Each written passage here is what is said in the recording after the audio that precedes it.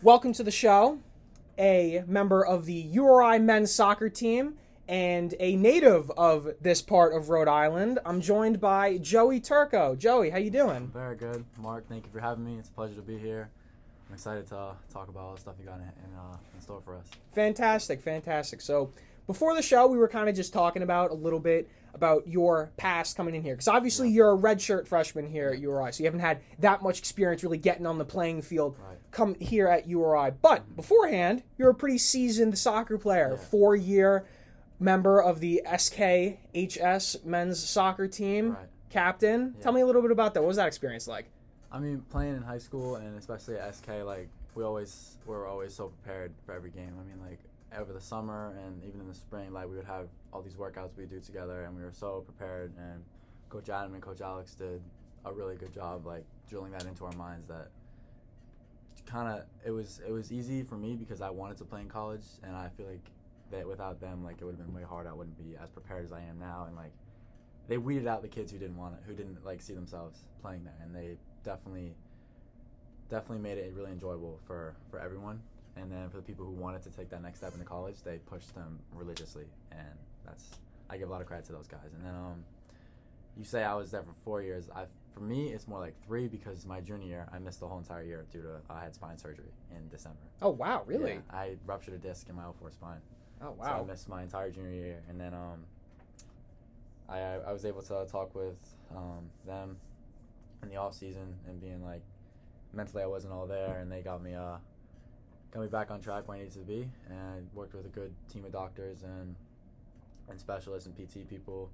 Dr. Alan Daniels at Brown did my surgery, and it was a dream come true. So well, clearly they were able to really do some magic there because allowed you to have a good senior year and then be able to join the URI team. You have a lot of connections here to Rhode Island because for those of you who don't know, Joey's dad, Vinny, is an associate athletic director here at Rhode Island, played football here back in the day, and you played with Rams FC during your high school time, coached by URI men's soccer assistant coach Tony Bassett. So you've been in and around the URI athletic scene. Yeah, I've been to basketball games in the Ryan Center since I was 6-7 months old, and then going all the way till now with Coach Miller and his team, seen so many different teams and so many different players. And then obviously I wasn't always a huge into soccer, and then probably about like 11, 12 I started really liking soccer because I used to play baseball, but it was so boring. It was too slow, so I moved over to soccer, and then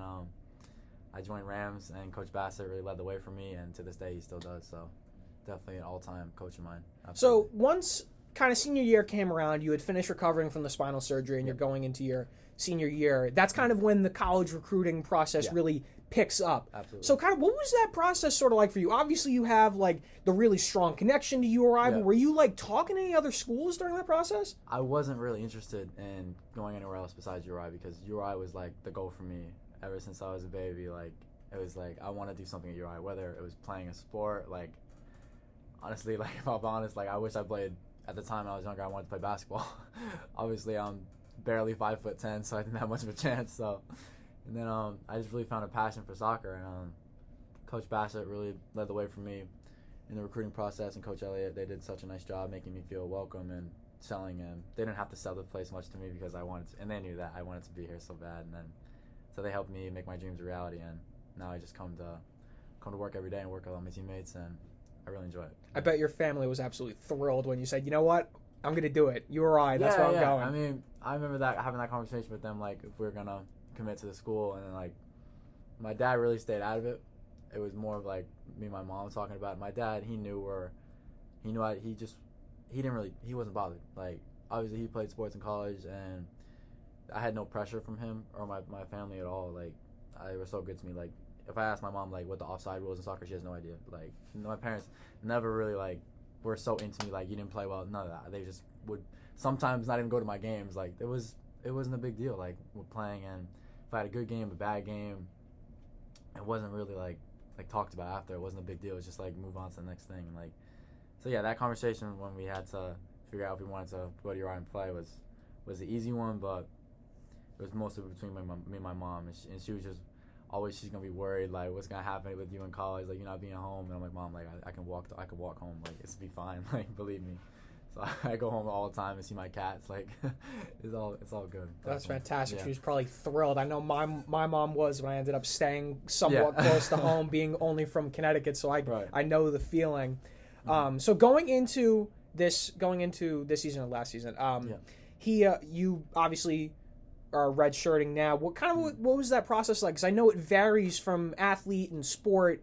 Because sometimes you go into preseason and they're like, hey, we're not really sure we have a spot for you. We want to have you kind of sit out this season. Yeah. Sort of like, what was those conversations like? It was interesting. I mean, when they told me like we're planning on redshirting this year, and I was like I was all for it. I was all for it because I was like, okay, like this takes pressure off me mentally. Probably needed that at the time, and then like really the focus is like, okay, just get better every day. Like come to practice like with a good attitude and just get better. Like there's no stress, no anxiety, no nothing. Work on improving every little thing every day, and like I was like thrilled with that. Like that's my favorite thing to do is just work hard on my own. And like you can probably ask some of my teammates, like they probably think I work a little hard, maybe it's too hard sometimes, but I mean I just love it. I'm so addicted to just working like that. And yeah, but like hearing them tell, like having them say to me like we have a plan for you, and being like just keep getting better was everything I needed to do. That made everything like I was buzzing with that. Yeah, definitely. And so then obviously during the season you get to kind of watch all of everything that unfolds from the sidelines. Yeah. You got to feel maybe like on the inside you were kind of a little bit itching, like man, I really want to kind of help out. Absolutely. But like learning was I think it was just as important than playing. You know, I mean, I had to learn all like the ins and outs of my first year in college soccer, and like I hope that one day it will be crucial to my development, like taking that year and like really learning, and then paying attention to small minor details, and then like I said, going to practice and getting a little bit better every day. Definitely. Yeah. So and then at the end of the season, URI men's soccer had their star forward Patrick Ajman. He had declared for the draft. He was invited to the combine, and then he got drafted 12th overall by Charlotte FC. That's the highest anyone from the men's soccer program has ever been drafted from this school. It was the first time anyone's ever been drafted in the first round.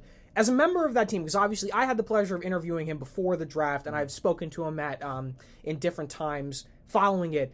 As a member of the team, what was kind of that all like when you guys saw that your friend, your teammate had made that jump? Yeah, and like Pat's the type of person where he's so like humble and he's so like down to earth, where it's like act like nothing. He's the type of kid that's gonna act like nothing happened.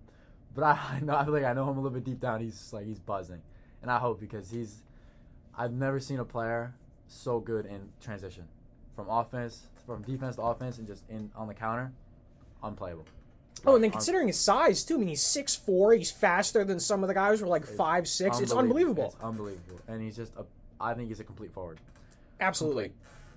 He has left foot, right foot. He's good in the air, fast, like you said. Can run the channel, hold the ball up, like, and just I hate to say it's like such a nice person. Like everyone, like you have these star players who have big egos. Pat was just such a nice person, like such a good friend. Always like knew when to put his arm around me, knew when to push me. Like such a good person, and like definitely was a huge asset to our program and our team. So absolutely, something we look back like on a legacy thing. Like Pat, like yeah, Pat went to URI. You know what I mean? Like hopefully we say that like one day when he's hopefully playing at a bigger and better level in the pro leagues, we can be like, yeah, he played at URI.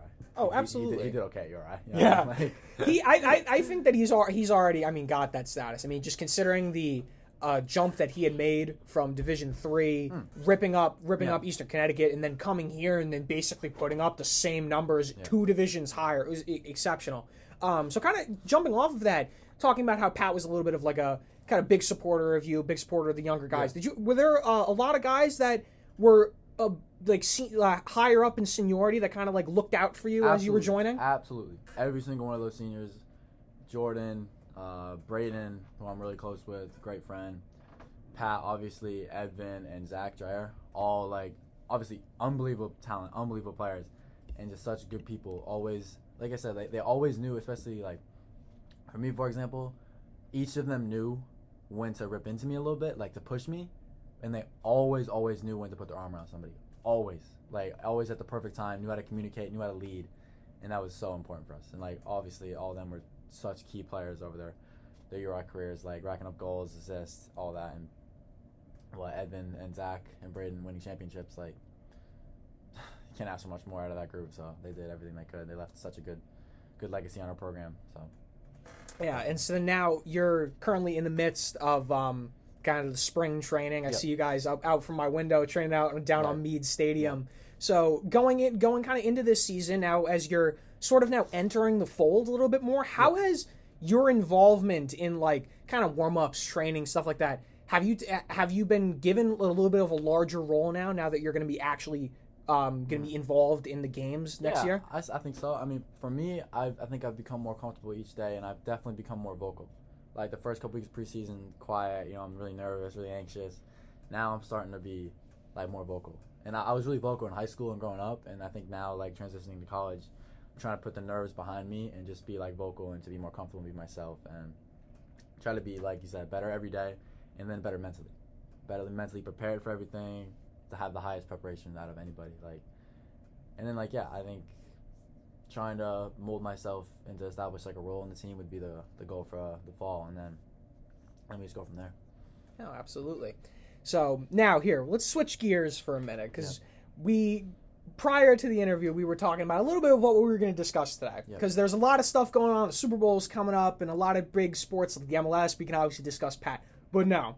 One thing that I feel that we really got to talk about is this NBA trade deadline. Yep. You yourself, you're a very big NBA fan. You're a Knicks fan, big LeBron fan. Definitely.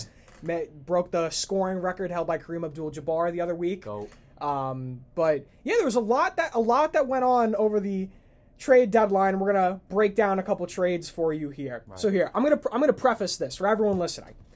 First one we're gonna talk about is the Lakers, Minnesota, and Utah Jazz 3-team trade. Yep. And I'm gonna preface this that I am a Minnesota Timberwolves fan and I am a D'Angelo Russell fan. I became a Timberwolves fan because of D'Angelo Russell. So I apologize in advance if some of my takes are a little biased, but we got a lot to unpack here. Yeah. So just to break down the trade for any of you that don't know, the Lakers received D'Angelo Russell from Minnesota, Malik Beasley from Utah, and Jared Vanderbilt from Utah as well. Minnesota received Mike Conley Jr. from Utah. He received Nickeil Alexander-Walker from Utah, and they received 3 second-round picks in 2024, 2025, and 2026. And then Utah received guard Russell Westbrook, forward Juan Toscano Anderson, center Damian Jones, and 1 first-round pick, all of which were coming from Los Angeles. Right. So, before I get into my little tirade here, Joey, give me, as someone who's a big LeBron fan, so obviously you give a little bit of attention to the Lakers, how did you kind of take in that trade when you first heard it go through? Oh, they won a championship. Really? Yeah. I think they're going to either get instead of obviously making the plan, and then if they get in the playoffs, it's over. I really believe that because they have 6. I feel like that's like a common kind of fate shout. I feel like every time the playoffs run around, everyone's got like that one team. With that one punt where they feel like that, if anyone's destined to win the chip this year, it would be X team. Like LeBron, he just broke the scoring record. It's destiny. He's 38 years old. It's destiny, exactly. He's the chosen one. Like, you can ask my teammates this. We were having a pregame meal one time, and we were talking about Jordan, LeBron. And somebody asked me, Joey, who do you think? I said nothing about basketball. The first thing I said was, if Michael Phelps was swimming against LeBron, I would pick LeBron. Oh, my God. If Tiger Woods was golfing against LeBron, I'd pick LeBron. That's great. If my life depending on it, I'd pick LeBron. He's picking LeBron. Max Kellerman with Andre Iguodala vibes over here. Oh, my God. LeBron. That's crazy. I mean, like when I first saw the trade, I was sitting courtside at the women's basketball game the other day, and a bunch of the reporters, we all walked out of the press conference, and they're all laughing. And I turn around and I look at my phone, and I'm like, oh my God. Yeah. And I don't know how to feel, because D'Angelo Russell is the entire reason I watch basketball. I was never a big basketball fan growing up, and when I moved out of New York City, I realized that everyone in my town was a super big basketball fan. So I was like, all right, you know what? I got to kind of pick a team. Got it. And I was like, you know what? Let's go with Brooklyn. Brooklyn's got a good team. They're fun. They got that energy. And it was around D'Angelo Russell's like all-star year when he was really had that good partnership with Jared Allen. And I was like, all right, I'm going to stick with D'Angelo Russell. Next season, he gets traded. Right. And I'm like, oh, God. Pack your bags. I'm like, pack my bags. Time to go. But, and so then I'm like, you know what?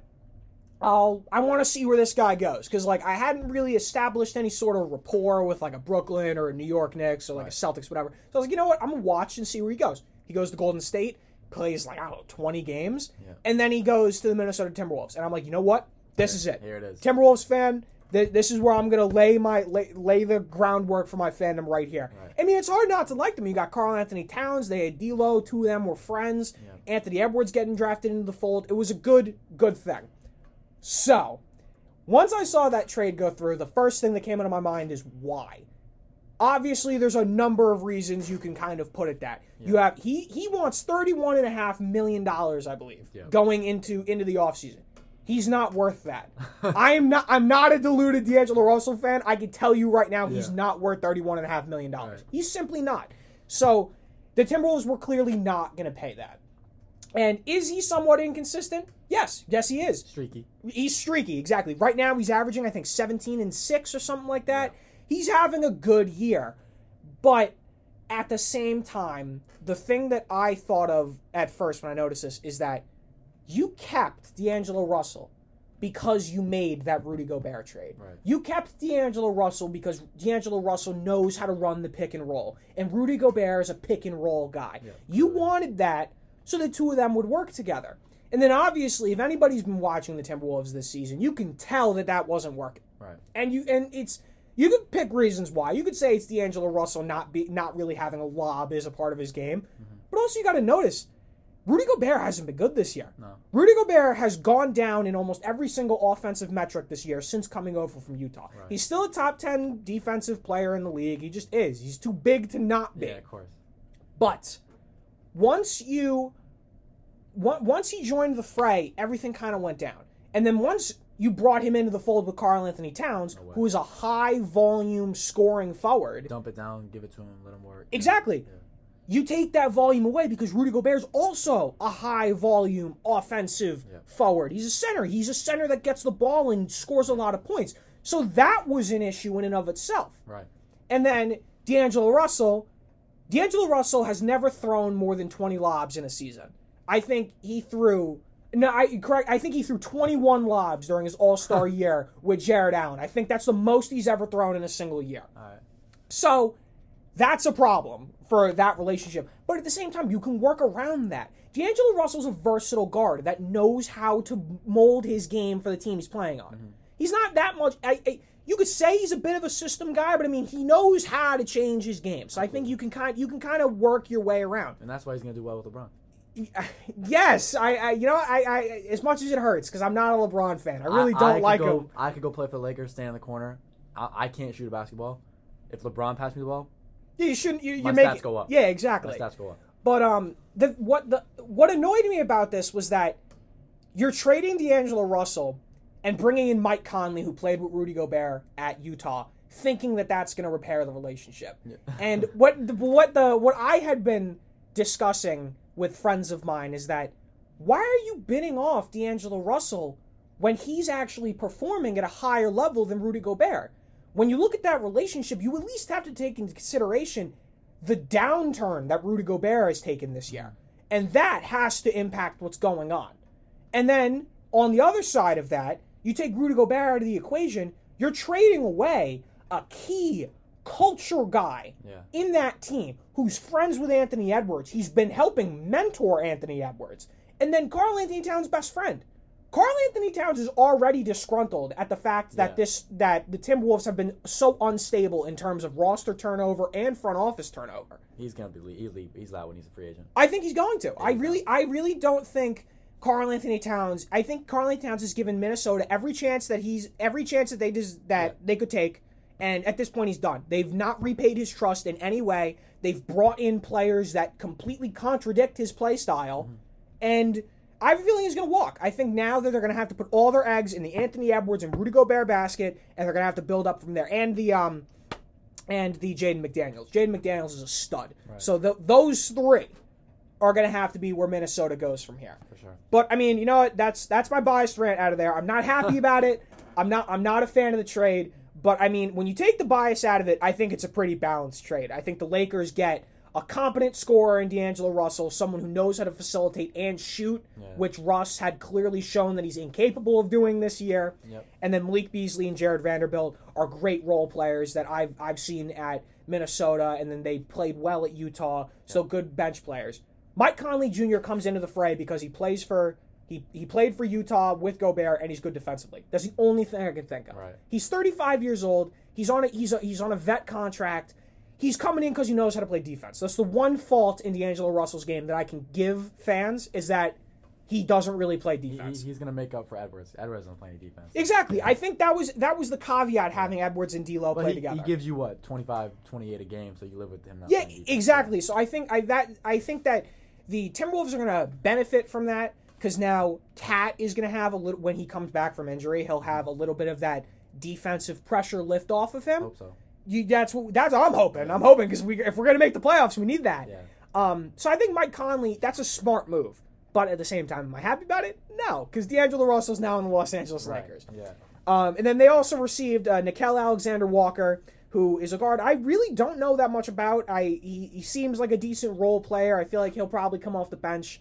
The Timberwolves have been making good use of their bench this season, so I feel like they'll get some good out of him. And then 3 second-round picks. I mean, almost all these trades that we will be discussing today. So many picks. So many picks, but so many second-round picks. Yeah. It's like you're handing them out like candy on Halloween. Yeah. It's just everyone's getting second-round picks. But and then I mean Utah, it seems like they didn't get the most out of this trade considering the players they got back. But I mean, considering they're a team that's sort of in the lottery sweepstakes, you can't really complain. You get an experienced guard in Russell Westbrook, whom I assume they're going to buy out. You got Juan Toscano Anderson, who is an experienced role player. You know he's got some semblance of potential, but he's really going to be coming off the bench. And then Damian Jones is a player that I honestly know nothing about, but I have to assume big guy, tall center. He'll do something well for Utah, or they can use him in a trade to get some other pieces when they rebuild next year. Yeah. But yeah, and then a first round pick. I mean, 4 picks for Rudy Gobert for the first round. You got picks for Donovan Mitchell. Now you got a first round pick. Get basically a first round pick for Mike Conley. So now you're sitting almost like 7, 8 first round picks over the next couple of years. I mean, Utah are going to be good. Can't complain. You really can't complain if you're Utah. Like you're in that sweepstakes for Wembanyama, and then you got all those picks. Even if you miss out on Wembanyama, you got all the opportunity in the world to really make a good team, and then kind of rebuild what was like a promising squad with Rudy Gobert and Donovan Mitchell. But I mean, hopefully you can get a little bit more balance than just having those two. So, I mean, I'm intrigued to see how it goes. But all in all, take the bias out of it, it's a pretty even trade. And I think all the teams kind of won that trade. They improved on areas that they needed to improve upon. And I think they're going to be better off for it going into the rest of the season. For sure. So here, then, I woke up yesterday morning, like the rest of the world, to a pretty big trade. It was Kevin Durant to the Phoenix Suns. And it was funny because I saw this on Twitter recently as well, talking about how Chris Paul's trade for, to the Lakers years ago to play with Kobe Bryant got vetoed by the NBA. Now all of a sudden you're okay. You're okay sending KD to go play with Devin Booker, Ayton, and Chris Paul? Now it's fine. Yeah, the double standard here. I mean, that's a little ridiculous. But I mean, but Phoenix Suns they gave up a lot. I mean, Brooklyn Nets got guard Mikal Bridges. They got guard. He's tough. Mikal Bridges is good. Mikal Bridges can ball. I like him. He is a good guard. I saw him play live in Pittsburgh when he was at Villanova.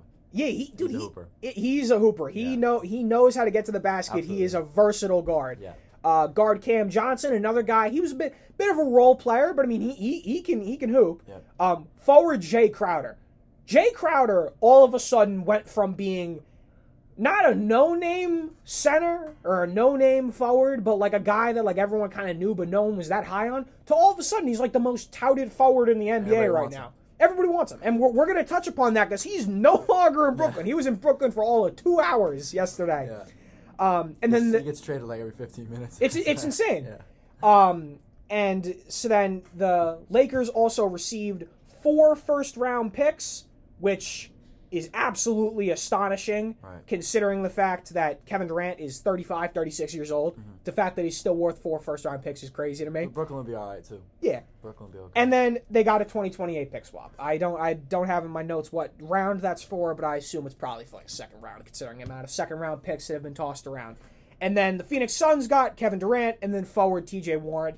So, I mean, the Suns gave up a lot for Durant. They gave up all that just to lose in the second round. Isn't that going to be crazy? That's a claim. That's a claim right there. Be something? Obviously, the Phoenix Suns made this trade because It's all it's all in. It's all in. This they made the finals a year or two back, and they want to get back there, and this is how they thought they could do it, taking advantage of the value that Jay Crowder has. Right. And I mean, it's a testament to how good Kevin Durant is. Kevin Durant's going to go down as like a top 10 player of all time when it's all said and done. Easily. And it's a testament to how old he is, and he's still playing at such a high level. He's aging like so efficient. He's aging like LeBron. He's continuing to score. He's continuing to get buckets, and he commands that much respect in the league where teams are willing to give up that much for him. 4 first-round picks. That's a Rudy Gobert level haul, and Rudy Gobert is like 5 years his junior, 6 years his junior. So that was a pretty big deal. And I mean, the Brooklyn Nets blew it up. The Brooklyn Nets tried. They tried to do it. They tried to make a super team. They tried to do what the Warriors did. They tried to do what the Phoenix Suns are doing right now. There's only one basket. There's only one ball for Harden. Exactly. Kyrie, KD, like. Yeah, there's a lot. That's a lot of egos for one basketball. A lot of shooting and scoring, but I mean, all those guys care about their numbers. I feel like too, especially Harden, Kyrie. But I feel like obviously when those three assembled, I was like, uh-oh. League's gonna be on notice. Like, uh-oh. But I feel like LeBron knew too. LeBron knew it wasn't going to work, so that's why it didn't work. Yeah, and it's like when they all went to Brooklyn, I was like, wow, super team. But then you look at Kyrie, and it's like, whack. Kyrie is a nut job, and we're going to touch upon that in a minute. Yeah. But Kyrie is an egotistical guy, and some may say Kevin Durant is a pretty reserved dude. No, he's not. No. Kevin Durant's incredibly egotistical. He's a very petty dude. He may not talk about it that much because he's a quiet guy, but he's very egotistical and very petty. And then James Harden. We all know James Harden. James Harden is the playboy of the NBA. I love him. And everyone does. James Harden's a funny guy. He's a guy that you want to root for. Yeah. But putting all 3 of those guys in Brooklyn, that's just... It's just not in New York City, too. In New York City, too. In that nightlife, it just wasn't destined to work. I mean, and obviously COVID really screwed it up, especially with all the drama and the fiasco that was Kyrie Irving during COVID. There was a lot that went on with that, and it's... Once Kyrie decided he wasn't going to play, I feel like that kind of spelled the end. Right. Because then the Nets, after all that saga went on, the Nets made that trade, sent Harden to Philly, brought up Ben Simmons, Seth Curry, a couple picks. I'm honestly looking back, I'm surprised they didn't just get rid of Kyrie. Honestly, you know what? That would have made sense. Durant would have worked a little better. I agree with you. I feel like that would have been it, but I think Durant wanted Kyrie more than Harden. That's his boy. That was, I think, the way that played out. That was the way from the beginning. Mm-hmm. And Durant still believed that there was something in there with Kyrie. And it even showed during the start of this season. Because even the start of this season, they were, I think, 3rd in the East? Yeah. They were playing really well, and it seemed like everything was clicking. Durant and Kyrie were both averaging double-digit points, and it was going well. Everything seemed like it was kind of going. And then all of a sudden, Kyrie Irving's like, you know what, I want out. Yeah, He's disgruntled. Why? Okay. Where are you disgruntled from? Yeah. And then that whole sweepstakes was something in and of itself because it was like Kyrie Irving Lakers wanted him, the Suns wanted him, and then all of a sudden the owner, forget his first name, but it's Mr. Say. Right. He's like, yeah, no, I don't care where you want to go. We're sending you to wherever I want to send you. Exactly. And he did not care. He was done with all of the drama with Kyrie Irving, and then sends him to Dallas. And that segues into the third trade we're going to talk about, and that is Dallas trading for Kyrie Irving. Right. And I personally feel like that most of the trades during the trade deadline were relatively balanced. Yeah. This one was not. I agree. This was not bad. The Dallas Mavericks really they offered a lot, but I feel like Brooklyn could have gotten a little bit more. LA gave more. Yeah. LA was going to give him more. Mm-hmm. So Brooklyn sends Kyrie Irving to Dallas. They don't give up anything else. But in return, Dallas sends Spencer Dinwiddie, who used to play for Brooklyn icon during the D'Angelo Russell year, Dorian Finney-Smith, a first-round pick and 2 seconds. Kyrie Irving, given all the drama he has coming along with him and all the baggage, is still worth more to the Brooklyn Nets than what was offered. Right. I feel like that if you were going to be giving up stuff for Kyrie, I feel like giving up a player I think a little bit better than Dorian Finney-Smith would have made sense. Fair enough. I think the picks are relatively even. I understand that, But I just think the players don't match the quality of Kyrie Irving. But Kyrie's so expensive. Kyrie's incredibly expensive. Yeah. He's going to be a free agent after this year. So he won't even resign. He won't even resign. Exactly.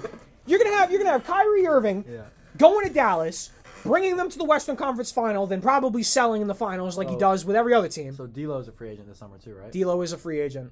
So Kyrie's a free agent. Yeah. You know what's gonna happen. Switch. You know what's happening. Oh my gosh. Yeah, that kind of leads me to what I wanted to talk about with this is that Luka Doncic is listed as a shooting guard. But he's not. Yeah, he's a point guard. We know he's a point guard. If you watch Dallas play and you watch the ball in his hands every play. You watch Luka Magic. Luka's got the ball in his play. He's bringing the ball up the court. Yeah. So, and Kyrie is a guy that he's a shooter, but he's a technical dribbler. He needs the ball in his hands. That's how he works. That's how he operates. So, with that said, how does this work? And I was talking about this at dinner with a couple of my boys. Right. And what I think is going to be the case here is I think that they're going to use the fact that Luka has such a high volume right now, high production volume. They're going to take that and just bring it down slightly. Like when you're talking about Luka's average. Luka's got like what? How many 40-point games almost this year? 30-point triple double like every game. Exactly. Yeah. So if you're taking a little bit of that production and giving it to Kyrie, he's still giving you 25 points, maybe 10 assists a game. Yeah. You bring in Kyrie into the fold, give him some of that production, let him get on the scoring. In theory, it should work. In theory. Maybe. But, as all things go with Kyrie, and with every team he's gone to, he's blown it up somehow. Every team. You talk about Cleveland, you talk about Boston, especially Boston, and then you talk about Brooklyn. Blew it up. He's going to go to Dallas, and I honestly think that their ceiling is the Western Conference Finals. I think that at most they'd win the Western Conference Finals. Okay. And I really think that they can get swept by 3 or 4 teams in the East. Okay. I think that the Bucks can do it, sweep them in 4. I think the Celtics can sweep them in 4. I think the Sixers can sweep them in 4. Wow. And I honestly think the Heat could do either 4-0 or 4-1. I think that's not necessarily the lack of faith I have in Luka Doncic. It's just you have 2 guards basically playing the same position. Yeah. You have 1 guard that's all drama, and you have really just role players surrounding them. Not like championship caliber role players, just kind of playoff role players, I guess. I feel like the thing I agree with is that you now have 2 guys who can take the last shot. Like, but the question is, who's going to get the ball in their hands? But I think it's nice to have 2 guys that can really create their own shot. And, like if you drop a play for Kyrie and he misses a 3, you live with it. It's the same thing for Luka. You live with the result. If your best player is wide open for 3, you live with it. Like, you watched the Uri basketball game against St. Louis? Yes. Down 3, draw up a high screen for Leggett, wide open, best player. You live with it. He'll make the next shot. Yeah. Like, I live with that totally. That's what you expect with players like that, and I think that's why Dallas took the gamble with this trade is because they know what they have in Luka, they know what Kyrie can bring. It's an offer where like, you know what, we feel we need this piece. Yeah, why not? Let's just bring it out there. They're giving up on defense. That's for sure. Clearly. They're clearly giving up on defense. They're going with the Nets. They're going with the Nets motto: score more points than the other team. Exactly. That's the motto. Yeah. But I think that that's going to be an interesting watch. Right. If it works, it's going to be an unbelievable team to watch, and it's going to be a lot of fun. Yeah. But if it doesn't work, I mean, disaster class. It's a disaster class, exactly. Yeah. So then there were a couple other trades that I pulled up yesterday while I was doing my research. Okay. Knicks in Portland. The Knicks have received Josh Hart from Portland, who a Jalen Brunson, former Villanova guy. Yeah. He was clearly happy about that. He was at Villanova getting his jersey retired when the trade was announced, so he was super, super excited about that. Mm-hmm. But Portland received a lot for this. Portland received Cam Reddish, Ryan Arcidicano, I think that's how you say his name. Oh, God, I don't even want to say this name.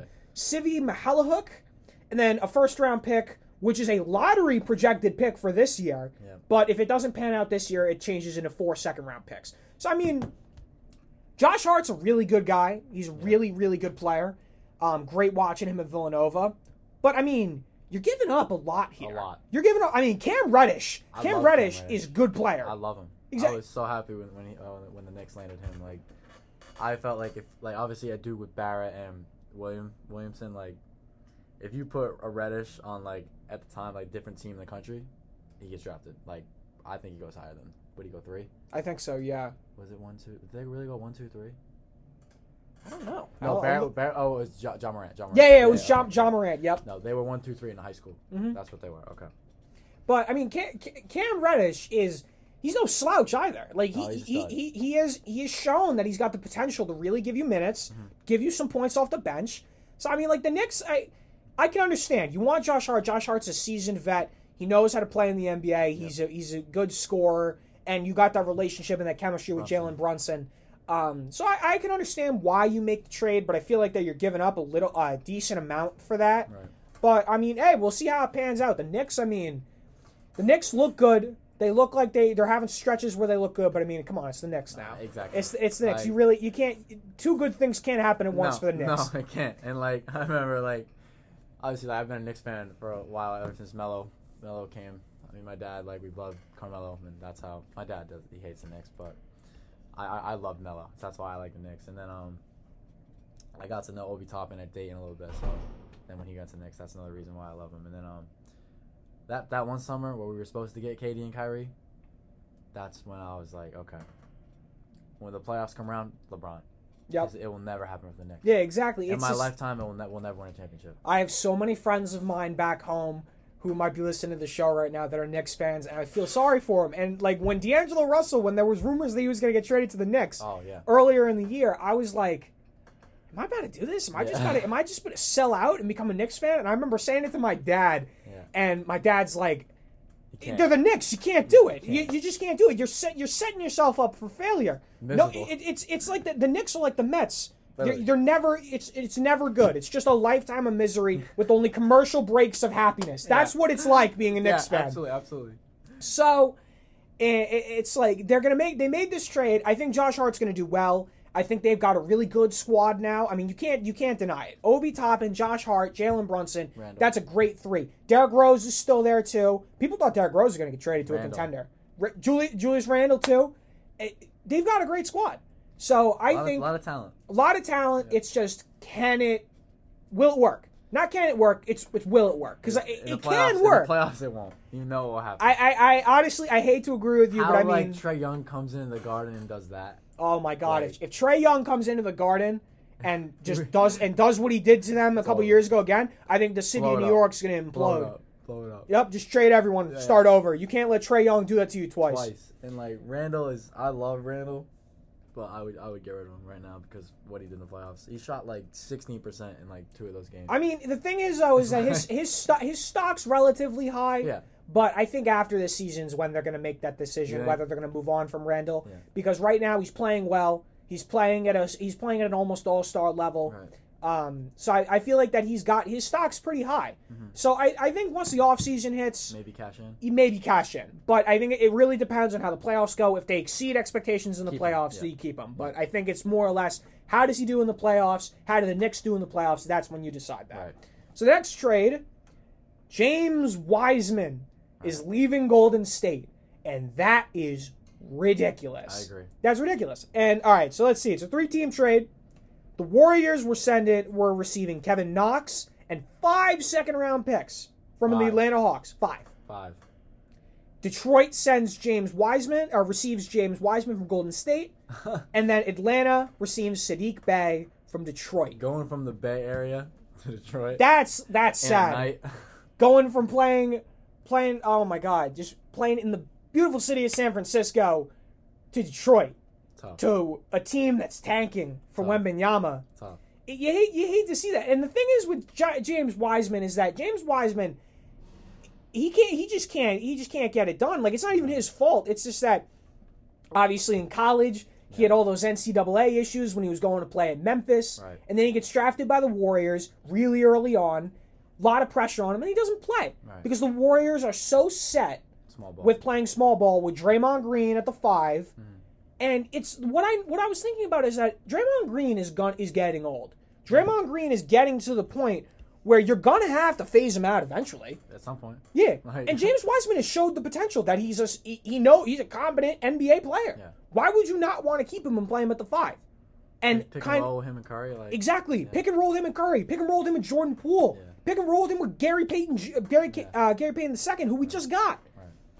So it doesn't really make that much sense to me, and you really got to feel bad for Wiseman because now he's going from a team that was gonna most likely make the playoffs to a team that's now tanking and will probably continue to be tanking. And it's just you feel bad for him, but I mean, hey, that's the NBA. It's a business. And then I mean, hey, this is the Knicks got 4 second-round picks. The Warriors got 5. I mean, everybody wants second-round pick. We're talking we're at like over 15 second-round picks already, and we've only talked about 5 trades. I know. And so then the next one, this is another one involving Golden State. The Warriors got Kevin Knox in that first trade. Yeah. They send him out to Portland, and now the Warriors get Gary Payton II. I like Kevin Knox when he's on the Knicks. Kevin Knox is a good player, but I mean, like, I can understand why you make this trade. Yeah, for sure. Portland were doing a lot of work on the trade deadline, so I feel like they were comfortable giving up Gary Payton Jr. I don't think they think they're going to be a real serious playoff team. Damian Lillard's got to get out of there. Damian Lillard. Come to the Lakers. Damian Lillard can go anywhere. I think going to the Lakers would honestly even be a better shout than the Trailblazers. I mean, the Trailblazers said they're going to repay your faith, and they're not. No, they're not. Getting rid of Gary Payton II is exactly that. Yeah. But so the Warriors get Gary Payton II to team up with Jordan Poole, Klay Thompson, and Steph Curry. Steph Curry going down with an injury that's going to sideline him for a little bit. So this trade makes sense. Yeah. And so here we got another 3-team trade. Philly, Portland, and Charlotte. My best friend is a Charlotte fan back home. One of my good friends is a Charlotte fan too. Charlotte are not in a good spot right now.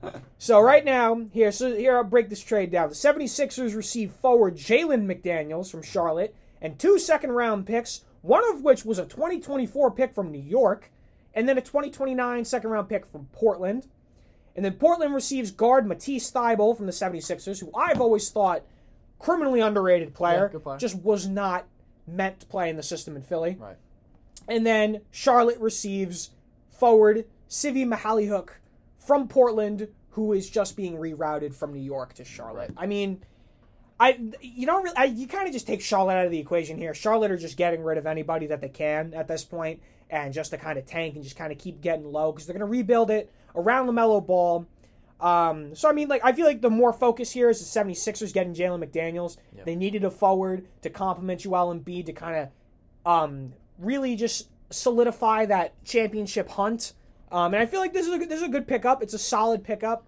I feel like that the 76ers are just kind of building. They're still trying to trust the process, which I think is ludicrous. But I mean, it's been a while. It's been a while, exactly. The process has been long. It's been a while. But I mean, they still have James Harden. They were able to retain James Harden. Yep. So Joel Embiid, James Harden, 2 superstars. Yeah, I mean, you still got role players. You got now you got Jalen McDaniels. You got some other players. You got Tobias Harris still there, I'm pretty sure.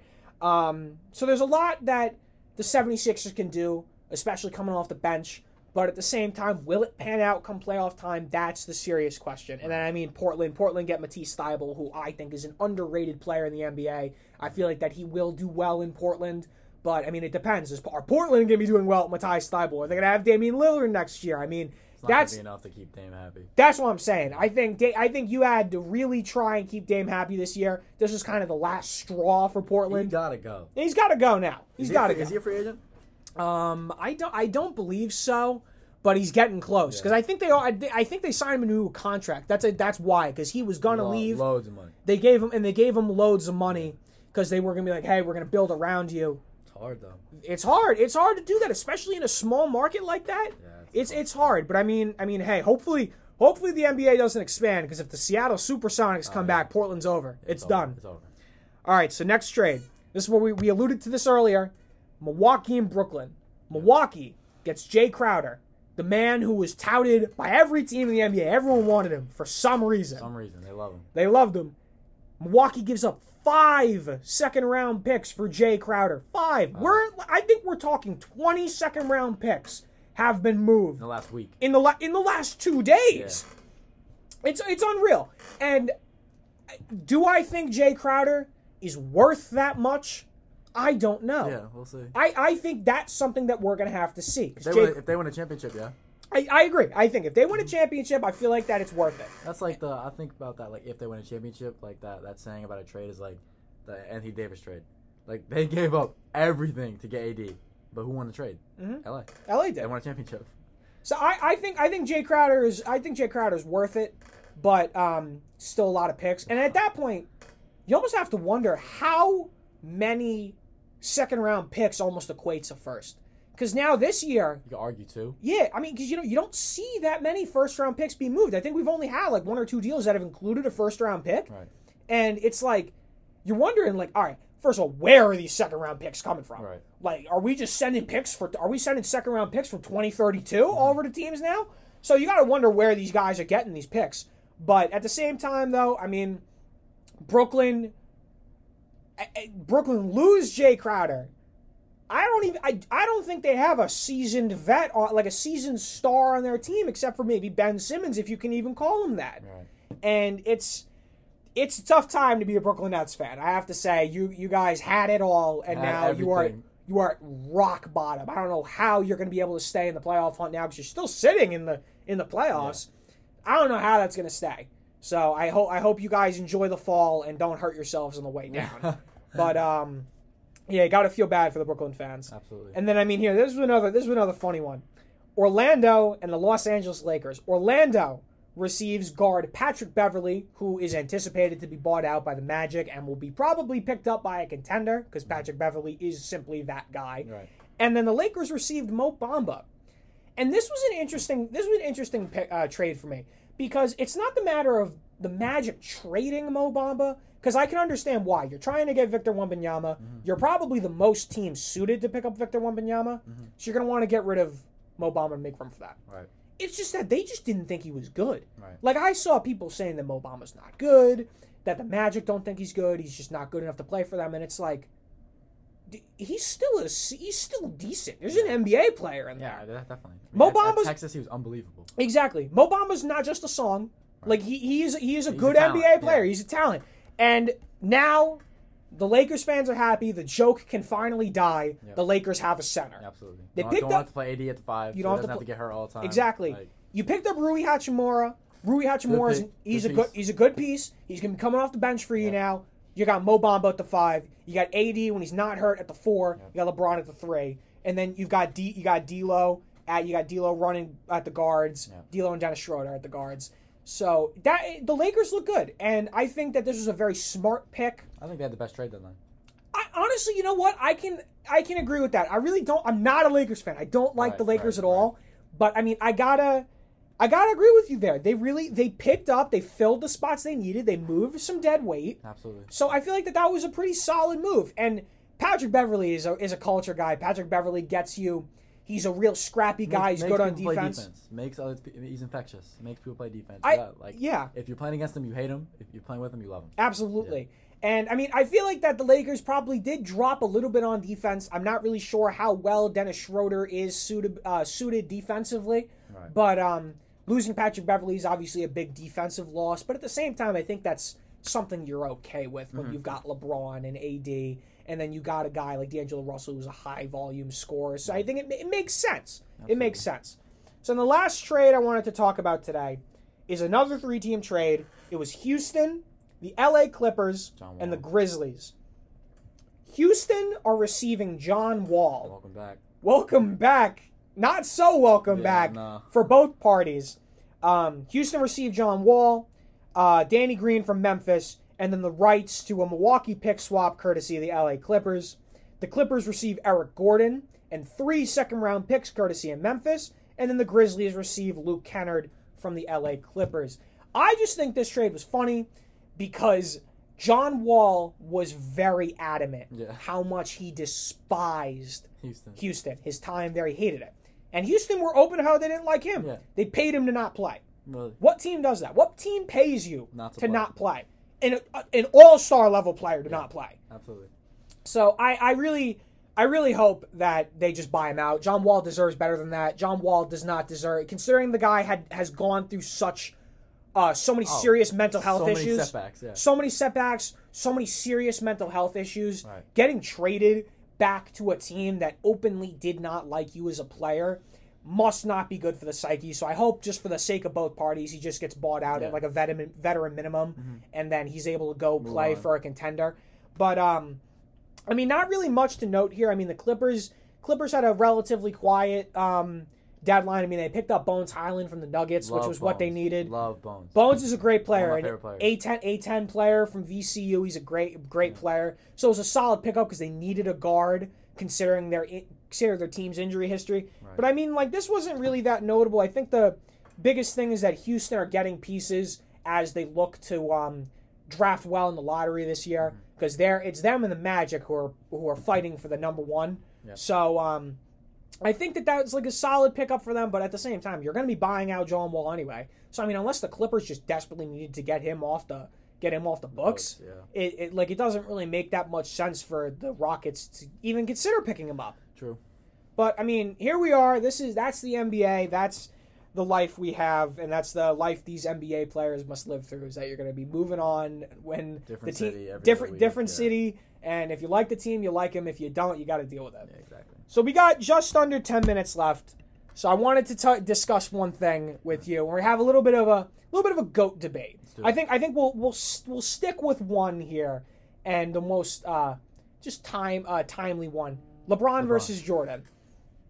Already said LeBron. Didn't even get the sentence out. LeBron Jordan just passed Kareem Abdul-Jabbar for the most points scored all time. The 38-year-old has 38,000. I think it's 388 points. Yeah. A lot of 38s there. Yeah. It's a record that many thought would never be broken. Kareem Abdul-Jabbar was thought to hold that record forever, considering that everybody in the top 10 outside of LeBron has been retired for years. So LeBron broke that record the other day against the Thunder with ticket costs being almost $16,000 to watch him do that courtside. So, I mean, it was cool to watch. I have to respect it. I may not be a very big LeBron fan, but it was very cool to watch. Right. So, Joe, you've been saying it all day. LeBron. You're a LeBron fan. You think LeBron's the GOAT. In anything. Give me why. How many schools has Michael Jordan built? All right. 3-1 lead. He's won everywhere he's been. Statistically destroys Jordan in every category. Like, I mean, I know Jordan's 6-0, and that's kind of the one thing that hangs over LeBron's head. And I still think LeBron's going to get one or two more championships. You think so with Yes. the Lakers? With the Lakers, and then I think he'll go somewhere else and win one. Do you think he'll go somewhere else depending on who drafts Bronny? Yes. Yeah. I really do, and I think the NBA owes him that. To allow that to happen. You know what? I agree with that. I feel like that would be a pretty good marketing thing for the NBA. Yeah, absolutely. And I mean, LeBron's 38.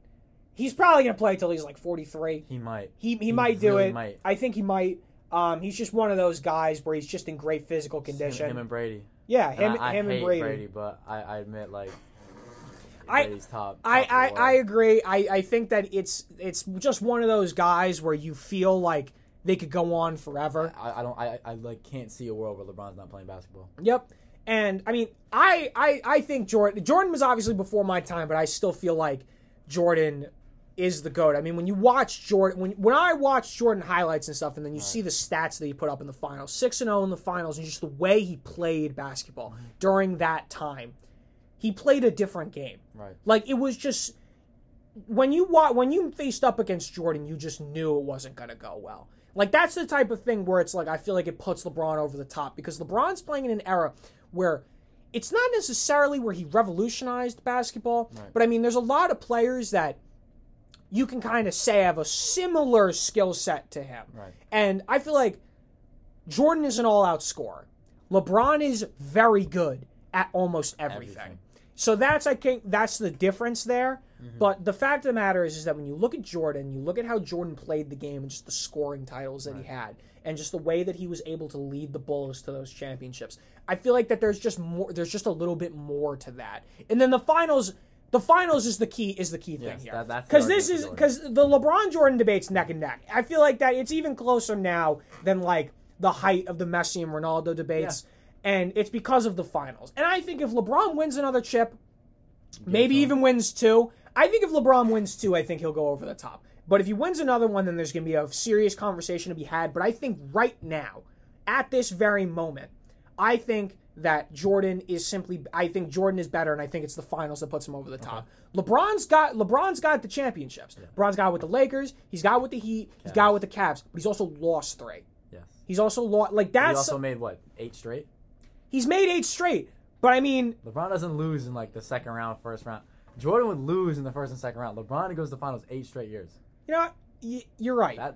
You're right, but that's hard for me to see past that. It's but the thing is though, it's that once you make the finals, it's a whole different game. Yeah, for sure. It's a whole different game that I feel like that once Jordan made the finals, it was automatic. You almost assumed you knew he was going to win it. With LeBron, you don't have that same feeling. That's fair. It's like you know LeBron's good. You know LeBron's going to lead his team. But once you make the finals with LeBron, you do not know for sure unless you're a diehard. But with Jordan, you knew. Right. Jordan, you knew it was going to be happening. If you saw Jordan in Game 1 of the finals, you knew this. Yeah. It's over. Yeah. You might as well just put your money on a futures for Jordan to win the finals if you hit Game 1. I think back to 2018 with that Cavs roster. Ooh, like their best player was like J.R. Smith apart from LeBron.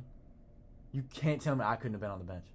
Yeah, I know. That's a testament to LeBron. That is a true testament to LeBron. How he got that team. And then in 08 or 09, or I think it was 08, how he dragged that Cavs team to the finals. I can't think of one. I don't know how to pronounce one player's name on that team. Yeah. I can the Cavaliers' performances that LeBron has had unbelievable. That is 100% certain all time. 100% certain.